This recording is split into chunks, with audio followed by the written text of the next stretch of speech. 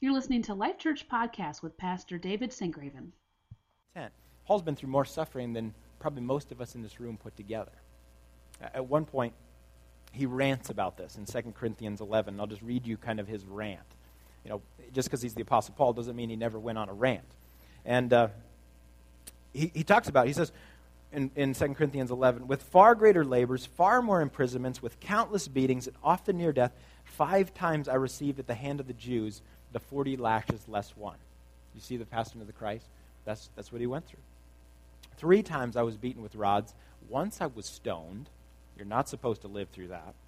3 times I was shipwrecked. A night and a day I was adrift at sea, on frequent journeys, in danger from rivers, danger from robbers, danger from my own people, danger from Gentiles, danger in the city, danger in the wilderness, danger at sea, danger from false brothers. He was in danger. In toil and hardship, through many a sleepless night, in hunger and thirst, often without food, in cold and exposure, and apart from other things, there is the daily pressure on me of my anxiety for all the churches. Now, what he didn't add was that he was also bitten by a snake. I think that should be at the top of the list. But he was bitten by a snake one time. I don't know how bad your week was, but it probably wasn't this. Okay? Paul says, look, I've been through it. I know what it's like to suffer, and guess what? I've learned the secret of being content even in these circumstances. Even in the nastiest of circumstances. I'm out in a piece of driftwood in the middle of the sea, and somehow he's still got contentment. And keep in mind, he was on business for the Lord. He was on mission for the Lord. If the Lord sent you on mission and all this stuff happened to you, you'd be like, what in the world are you thinking? I'm supposed to be doing your work? Here I am in the middle of the sea for the 3rd time. I mean, getting shipwrecked once is bad. Is the 3rd time, beaten with rods, whipped, stoned, and you live? You talk about bad luck, getting stoned and you live. And Paul says, I've learned the secret to being content, even in this. So what is it? What's the secret? What gave him the ability in good times or in bad to have the position of his heart unmoved? What gave him the ability to just, I'm content in any and every circumstance, good or bad? And what's that secret that's going to give you the ability to be content? Whether you land that job that is your dream job, you couldn't imagine a better job, and it's got the salary to go with it, or whether you get your 3rd no in the interview. What's that thing that's going to hold you on those days where your kids act like they've been, taken care of by Mary Poppins? They're just practically perfect in every way, or whether they're up for sale this week. Honestly, they're just up for sale. They're just, I'm done, I've had it with it. What's going to keep your heart in the same position? Well, Paul says the secret is in verse 13. This famous verse, we all know it. We all have it on t-shirts, coffee mugs. I can do all things through him who strengthens me. I can do all things through him who strengthens me. Paul had the strength to be content no matter what because of the one who gave him strength to be content. It was because of Christ. It was because of the God he knew through Jesus Christ. We can sum it up this way. The secret to contentment is this. This is how I want you to remember it. This is the secret. Contentment is not found in a circumstance. It's found in a person. It's found in knowing Jesus Christ. This is why Paul could say, just a little bit earlier in chapter 3, that he had lost all things and considered them rubbish even, considered them garbage even, compared to the surpassing greatness of knowing Christ Jesus as Lord. He'd given up everything and just said, that's garbage compared to knowing Christ. Because Christ was his ultimate treasure. So he could say, look, good things, awesome things, incredible things, fame and notoriety and praise, all that stuff can come into my life, but that's not my treasure. So the position of my heart is unmoved. Those things are nice. Bring them on in. Yeah, bring that gift in, man. I'll take that. But that's not changing the position of my heart. Because my treasure is Jesus. And I can go through the shipwrecks, and I can go through the beatings, and I can take a lash with the best of them. I can lose things. I mean, that's what suffering is, right? It's the losing of things. You lose your wealth. You lose family members, loved ones. You lose your health. And Paul had lost those things. He lost time. He lost even He was slandered. So he lost some of his reputation. So I can lose things, but they can never take Jesus from me. He can't be taken from me, so I can't lose my greatest treasure, so I have the ability to be content because my contentment is in him. And you see, friends, until you understand that you were made for God, made to be in relationship with him through his son, Jesus, you'll never find contentment. That's what you were built for. It's your design. My kids love this devotional we have. It's called Thoughts to Make Your Heart Sing. And in there's all sorts of devotionals that Sally Lloyd-Jones got from different preachers throughout the years. And one of them is centered around a car. And the car's at this gas station, and it asks, what would happen if you put something different than gasoline in a car? And it throws out a couple things, like what if you put spaghetti in a car or whatever? And then my kids love the hypotheticals. And they're like, well, wait, Dad, what if you put chocolate milk in a car? Or what if you put rabbit food in a car? I'm like, yeah, what if you did that? And we kind of keep going. What if you put tree bark in a car? Okay, enough with the hypotheticals. Anyway, the point of the whole story is if you put anything in the car besides gasoline, will it work? And they're like, no. Same thing is true with us. If you were built for your life to orbit around God, you were built for God, then anything else at the center of your life will utterly destroy your life. You won't be able to find contentment. If that's true, that you were built for God, then you will always be off kilter if anything else is at the center. Anything besides God. That's why St. Augustine famously said, our hearts are restless until they rest in thee, O Lord. We just keep searching from one thing to the next. And modern literature, if you go to the self-help section at Barnes & Noble's, a lot of the stuff, chicken noodle soup for the soul, whatever, will describe your soul kind of as a pond. And that, when you're chaotic and when you're busy thinking and going and stuff, your pond is kind of rippled. And so you need to meditate and stop and think and clear and take a bath or take a walk or do whatever, and then your pond gets calm. And see, the Bible doesn't describe our souls like that at all. The Bible over and over kind of describes our souls as open arms, empty arms, just grasping for more. Just grasping for more, just for anything that will satisfy us. And over the Bible teaches us that nothing can do that but God. You're built for him. It's your design. That's who you were made for. And until you come home to him, you won't be able to find contentment. The secret, friends, to contentment is that contentment is not found in a circumstance, but a person. This is why Corrie ten Boom said, you will never know that Jesus is all you need until Jesus is all you have. See, Corrie learned the secret of contentment, and it wasn't easy for her either. She survived a Nazi prison camp as a Dutch woman who had hid Jews. And in the camp, she saw her best friend, her sister, killed. In the camp, she lost her health and nearly lost her life, but she didn't lose Jesus. The Nazis could take everything in her life, her health, her wealth, her family members, her freedom, but they could never take her greatest treasure, Jesus Christ. So she couldn't lose her greatest treasure, and therefore she couldn't lose her ability to be content because Jesus was all she really needed. Did she love her family members and want them? Absolutely. Did she want her old life back? Absolutely. But she knew if she had Jesus, she could make it. For some of you, this may come as a disappointment. That your favorite verse, you ruined my favorite verse, Pastor Dave. Your favorite verse doesn't mean what you thought it meant. Because let's face it, growing up, we kind of treat it like a superhero verse. Like, all right, kids, let's gather around, get in a huddle.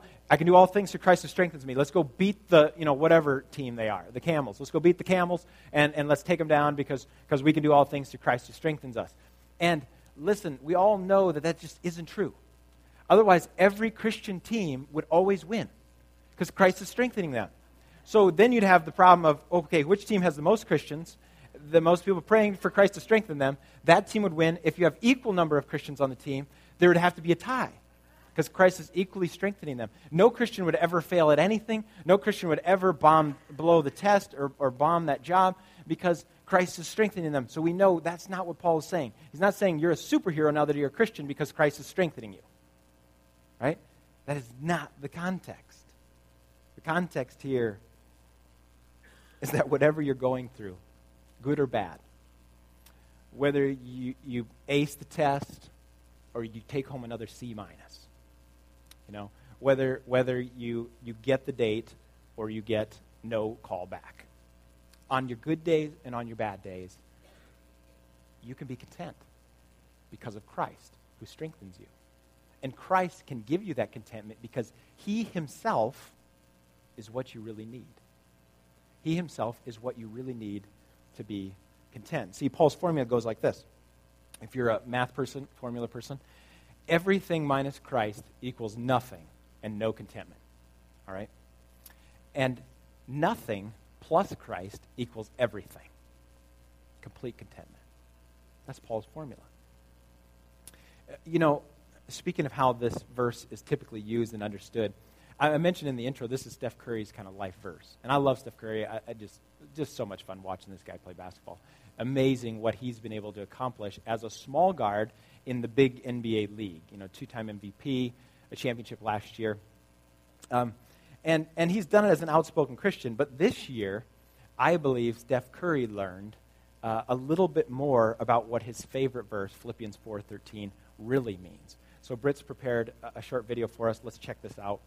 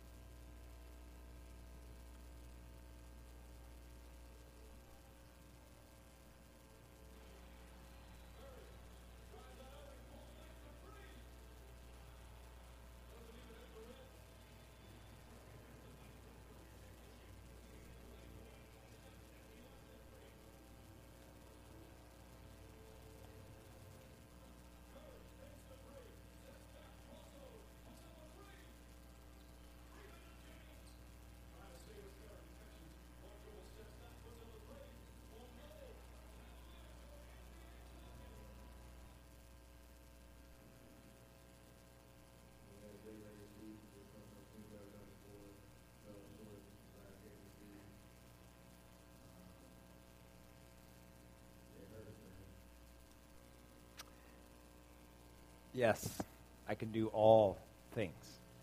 Emphasis on the all, meaning going through good times and bad. See, I think Steph probably thought going into this year, and maybe we all thought that, just watching how how his star had continued to rise. I think he thought that his verse meant he would just continue to set new records and he would just continue to break everything that we had ever thought was possible because of Christ strengthening him. And then, this year, when everything fell apart at the worst possible time, I think he got closer to learning the secret found in his favorite verse. That the power that Paul's talking about here, the power that Christ is wanting to give him, is not necessarily the power to do whatever he can ever wants to do in the game of basketball. The power that Christ is wanting to give him is not the power to become the best player ever in history, but the power to be content, whether he's the biggest hero or the greatest GOAT, whether he wins the MVP or he's the third runner-up, whether he hits the game-winning shot or loses from being up 3-1, the first time in history. He wants the position of his heart to be unmoved in either of those circumstances because win or lose, what does he got? He's got Jesus, right? Sure, it's nicer to win. But that isn't going to satisfy him. It never has with any athlete. I mean, Tom Brady famously said after winning his third Super Bowl, I just thought it would be more. I thought it would be different than this. It doesn't mean anything. Give it 1,000 years. Everybody will forget about them. And likewise, facing the harshest criticism, sometime somebody's going to forget about that too. What won't be forgotten is his relationship with Jesus. I'm hoping that Steph learned something this year about contentment, that contentment is not found in a circumstance but in a person. And I'm hoping we're learning that too. I'm not sure where this sermon finds you today. Maybe you're in that select category of people that you feel like you've pretty much arrived at most of your life goals. You've kind of reached them. You've made the money, you've got the lifestyle, whatever you set out to do, you've done and accomplished. And maybe you're sitting here today and you're like, yeah, I do feel that ache still, Pastor Dave. And Paul's saying, good. You should. That's normal. Run to Jesus with that ache. Contentment is never found in a circumstance. It's always found in a person. Maybe you're here today and you're chasing a scenario, a circumstance. You're saying, I've got to have this. If I can just get there, and you're pushing towards it, and you're saying, that's my goal. Once I reach that goal, then I'll finally be there. Once I marry that person, once I get that job, once I land that promotion, once I hit that salary mark, once my kids are this way or have this amount of kids or whatever it is for you. And Paul's saying, no, please don't do that. That's a losing game. It's a losing game. He's saying, before you put in all that effort, look, it's fine to go after your goals. Go get it. Go land that job. Go crush that salary. It's fine. But don't expect that to content you. Paul's saying, don't expect that to content you. It's never going to work. You were built for God. Contentment's never found in a circumstance. It's always found in a person. And finally, maybe you're here today and you're suffering. You're struggling. Maybe you're suffering physically from pain or emotionally or relationally. You've got tension or psychologically you're suffering. And you're sitting here saying, it is so hard, Pastor Dave, for me to be content in this place. It's just so painful. And I'm telling you, look, Paul understands that. And Paul's not saying, hey, just rejoice because your suffering's awesome. No, he never said the beatings were awesome. He never said being flogged and being shipwrecked, that was awesome, guys. It looks bad, but it was actually really fun. No, it was terrible. And there's nothing wrong with saying the suffering sucks. But what Paul's saying is, could you just turn 2 clicks towards Jesus? In the midst of the pain, in the midst of the suffering, he gets it. He's coming to do away with suffering forever. And could you say, look, this is tough, but I know the one thing I can't lose is you, is Jesus. Lock eyes with him and come to the belief that contentment is never found in a circumstance. It's always found in a person, and his name is Jesus. Friends, this takes time. It's not going to happen overnight for you, but my prayer is that we, like the Apostle Paul, would make the effort to learn this secret, and that you would preach to yourself week in and week out, year in and year out. You say, no, talk to your wandering heart. Say, no, it's not going to be found there. I can't be content in that. That's not going to satisfy me. Only Jesus can do that. Paul had many experiences that helped him learn that contentment is not found in a circumstance, it's found in a person.